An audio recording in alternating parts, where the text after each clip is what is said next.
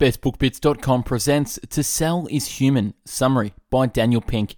To Sell is Human offers a fresh look at the art and science of selling. As he did in Drive and A Whole New Mind, Daniel H. Pink draws on a rich trove of social science for his counterintuitive insights. He reveals the new ABCs of moving others. It's no longer always be closing, explains why extroverts don't make the best salespeople, and shows how giving people an off-ramp for their actions can matter more than actually changing their minds. Along the way, Pink describes the 6 successes to the elevator pitch, the 3 rules for understanding another's perspective, the 5 frames that can make your message clearer and more persuasive, and much more. The result is a perspective and practical book, one that will change how you see the world and transform what you do at work, at school, and at home. The written and audio summary can be found on our website, bestbookbits.com. So without further ado, I bring this book summary of To Sell is Human. Like it or not, we're all in sales now. The ability to move others to exchange what they have for what we have is critical to our survival and our happiness. Whether it's selling traditional form or its non-sales variation, we're all in sales now. Filazzo makes a distinction between irritation and agitation. Irritation, he says, is challenging people to do something we want them to do. By contrast, agitation is challenging them to do something they want to do.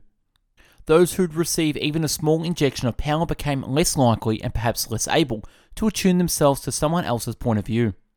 The notion that extroverts are the finest salespeople is so obvious that we've overlooked one teensy flaw. There's almost no evidence that it's actually true. The 3 key steps to strategic mimicry. Number 1, watch. Observe what the other person is doing. Number 2 is wait. Once you've observed, don't spring immediately into action. Don't do this too many times though. And 3 is wane. After you've mimicked a little, try to be less conscious of what you're doing. Attuning yourself to others, exiting your own perspective and entering theirs is essential to moving others. Adam Grant had discovered that the most effective salespeople are ambiverts, those who fall somewhere in the middle of introversion-extroversion scale. How to stay afloat amid the ocean of rejection is the second essential quality in moving others. I call this quality buoyancy. Interrogative, self-talk. The most effective self-talk doesn't merely shift emotions, it shifts linguistic categories. It moves from making statements to asking questions. On average, the self-questioning group solved nearly 50% more puzzles than the self-affirming group. People who'd written "will I" solved nearly twice as many anagrams as those who'd written "I will," or "I." Interrogative self-talk, by its very form, elicits answers, and within those answers are strategies for actually carrying out the task. Researchers say interrogative self-talk may inspire thoughts about autonomous or intrinsically motivated reasons to pursue a goal. People are more likely to act and to perform well when the motivations come from intrinsic choices rather than from extrinsic pressures. Declarative self-talk risks bypasses one's motivations. Questioning self-talk elicits the reasons for doing something and reminds people that many of those reasons come from within. Those who've heard the positive inflicted pitch were twice as likely to accept a deal as those who heard the negative one, even though the terms were identical. Explanatory style. In human beings, Seligman observed learned helplessness was usually a function of people's explanatory style, their habit of explaining negative events to themselves. People who give up easily, who become helpless even in situations where they actually can do something, explain bad events as permanent, pervasive, and personal. Agents who scored in the optimistic half of the explanatory style sold 37% more insurance than agents scoring in the pessimistic half. Agents in the top decile sold 88% more insurance than those in the bottom decile. The salespeople with an optimistic explanatory style who saw rejections as temporary rather than permanent, specific rather than universal, and external rather than personal sold more insurance and survived in their jobs much longer. Hall is not blind optimism, but what Signal calls flexible optimism. Optimism with its eyes open. Question: can I move these people? Answer it directly and in writing. List 5 specific reasons why the answer to your question is yes. These reasons will remind you of the strategies that you'll need to be effective on the task. providing a more sturdier and more substantive grounding than mere affirmations. When something bad occurs, ask yourself 3 questions and come up with an intelligent way to answer each one no. Number 1, is this permanent? Number 2, is this pervasive? 3, is this personal? The more you explain bad events as temporary, specific, and external, the more likely you are to persist even in the face of adversity. Enumerate and embrace. One way to remain buoyant is to acquire a more realistic sense of what can actually sink you. You can do that by counting your rejections and then celebrating them. It's a strategy I call enumerate and embrace. Enumerate. Try actually counting the no's you get during a week. By the end of the week, you might be surprised by just how many no's the world has delivered to your doorstep. However, you might be more surprised by something else. You're still around. Even in that week-long ocean of rejection, you've still managed to stay afloat. That realization can give you the will to continue and the confidence to do even better the following week. Embrace. It was my way of showing that I didn't quit. Goldberry says, I got all the rejections but kept going. Allow yourself what Fredrickson dubs appropriate negativity, moments of anger, hostility, disgust, resentment that serves a productive purpose. Fredrickson's work has shown that thinking through gloom and doom scenarios and mentally preparing for the very worst that can occur helps some people effectively manage their anxieties. Rejection. If this approach sounds useful, present yourself with a series of what ifs. What if everything goes wrong? What if the unthinkable happens? What if this is the worst decision of my life? These questions could prompt answers you didn't expect, which might calm you down and even lift you up. One way to reduce their sting of rejection, and perhaps even avoid one altogether, is to preempt the rejector by writing a rejection letter yourself. Once the rejection is in writing, its consequences can seem far less dire. More important, by articulating the reasons for turning you down, the letter might reveal soft spots in what you're presenting, which you can then work to strengthen. Saving. 3 in 4 Americans have less than $30,000 saved in their retirement accounts. Our biases point toward the present. So when a given choice between an immediate reward, say $1,000 right now, and a reward we have to wait for, $1,150 in 2 years, we'd often take the former even when it's in our own interest to choose the latter.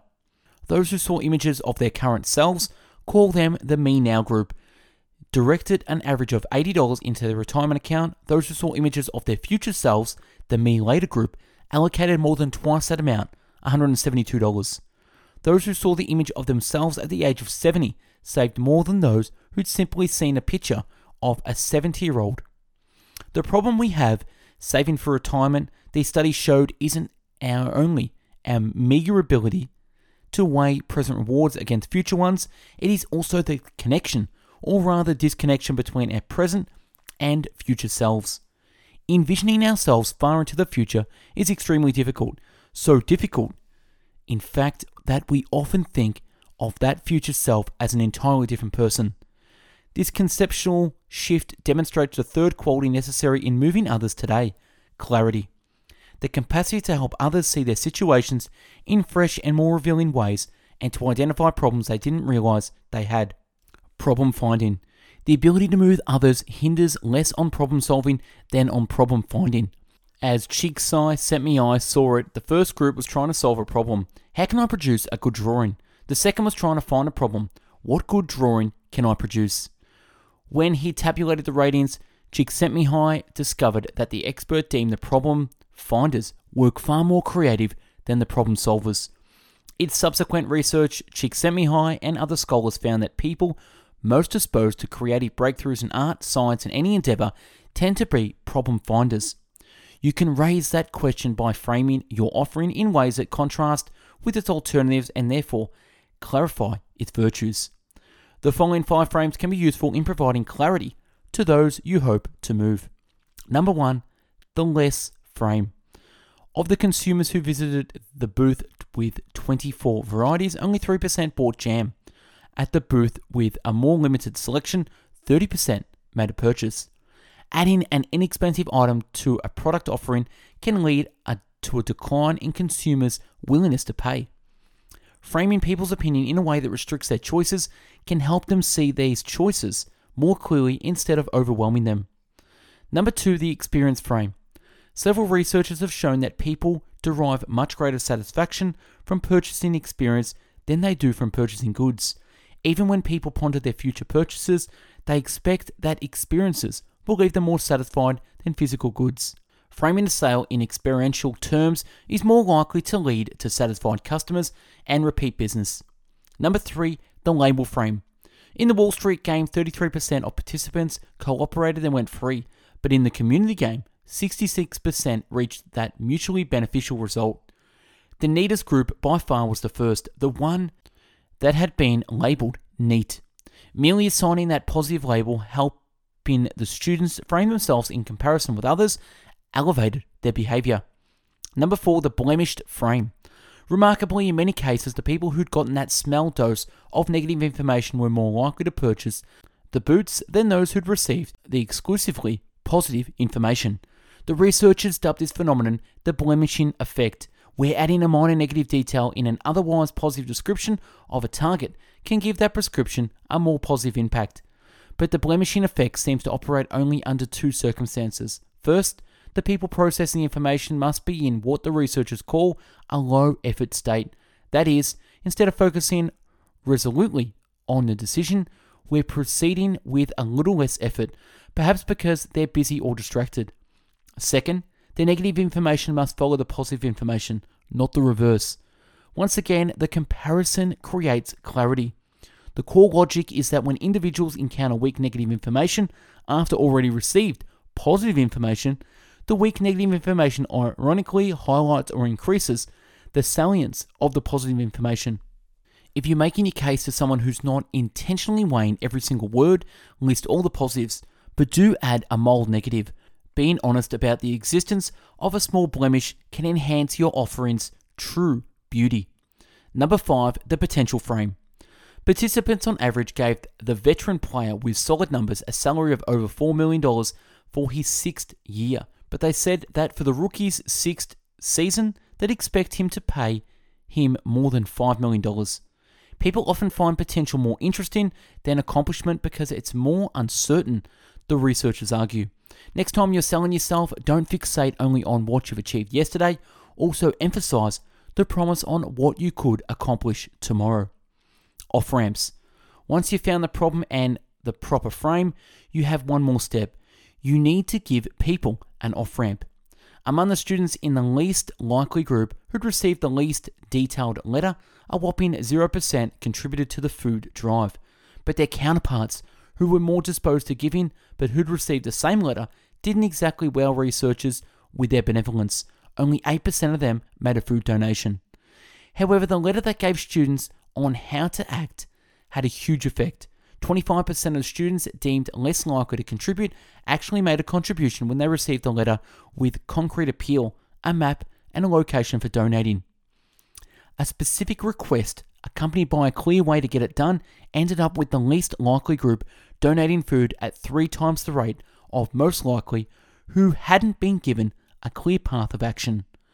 Clarity on how to think without clarity on how to act can leave people unmoved. Clarity on how to think without clarity on how to act can leave people unmoved. Motivational interviewing. Number 1, on a scale of 1 to 10, with 1 meaning not at least bit ready and 10 meaning totally ready, how ready are you to study? Number 2, why didn't you pick a lower number?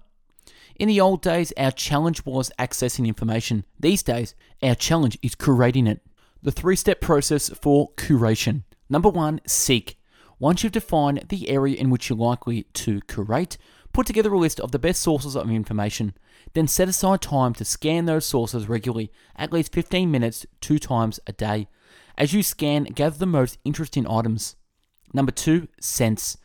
Creating meaning out of your material you've assembled, make an annotated list of web links or regularly maintain a blog. Tend to this list of resources every day. Number 3, share. You can do this through a regular email or your own newsletter, or by using Facebook, Twitter, or LinkedIn. As you share, you'll help others see their own situations in new light and possibly reveal hidden problems that you can solve. The folks at IDEO, the award-winning innovation and design firm, have taken a lesson from the under 5 set in one of their methods that are used to find design problems. They call their technique 5 whys. As IDEO explains it, this exercise forces people to examine and express the underlying reasons for their behavior and attitudes. The purpose of the pitch isn't necessarily to move others immediately to adopt your idea. The purpose is to offer something so compelling that it begins a conversation, brings the other person in as a participant, and eventually arrives at the outcome that appeals to both of you. Dan Pink's 6 successes to the elevator pitch. Number 1, the one-word pitch. The ultimate pitch for an area of short attention span begins with a single word and doesn't go any further. Number 2, the question pitch. By making people work just a little harder, question pitches prompt people to come up with their own reasons for agreeing or not. And when people summon their own reasons for believing something, they endorse the belief more strongly and become more likely to act on it. Number 3, the rhyming pitch. Participants rated the aphorisms in the left column as far more accurate than those in the right column, even though each pair sayings essentially the same thing. Yet when researchers asked people, in your opinion, do aphorisms that rhyme describe human behavior more accurately than those that do not rhyme? The overwhelming answer was no. Rhymes boast what linguists and cognitive scientists call processing fluency, the ease with which our minds slice, dice, and make sense of stimuli. If you're one of a series of freelancers invited to make a presentation before a big potential client, including a rhyme can enhance the processing fluency of your listeners, allowing your message to stick in their minds when they compare you and your competitors. Number 4, the subject line pitch. The researchers discovered that participants base their decisions on 2 factors, utility and curiosity. People were quite likely to read emails that directly affected their work, but they were also likely to open messages when they had moderate levels of uncertainty about the contents, i.e., they were curious what the messages were about. Utility worked better when recipients had lots of email, but curiosity drove attention to email under conditions of low demand. Ample research has shown that trying to add intrinsic motives on top of extrinsic ones often backfires. Along with utility and curiosity is the third principle, specificity. Number 5, the Twitter pitch. The mark of an effective tweet, like the mark of an effective pitch, is that it engages recipients and encourages them to take the conversation further by responding, clicking a link, or sharing the tweet with others. Number 6, the Pixar pitch. After someone hears your pitch, ask yourself, number 1, what do you want them to know? Number 2, what do you want them to feel? And number 3, what do you want them to do?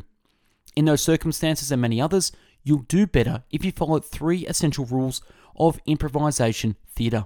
Number 1, hear offers. Number 2, say yes. And number 3, make your partner look good. Number 1, hear often. Often we listen in this new, more intimate way. We begin hearing things we might have missed. And if we listen this way during our efforts to move others, we quickly realize that what seem outwardly like objections are often offers in disguise. Number 2, say yes and. Instead of swirling downward into frustration, yes and spirals upward toward possibility. When you stop, you've got a set of options, not a sense of fertility. Number 3, make your partner look good. Today, if you make people look bad, they can tell the world. But if you make people look good, they can also tell the world. But Grant and Hoffman revealed something equally critical. Our findings suggest that health and safety measures should focus not on the self, but rather on the target group that is perceived as most vulnerable. Raising the salience of purpose is one of the most potent and most overlooked methods of moving others.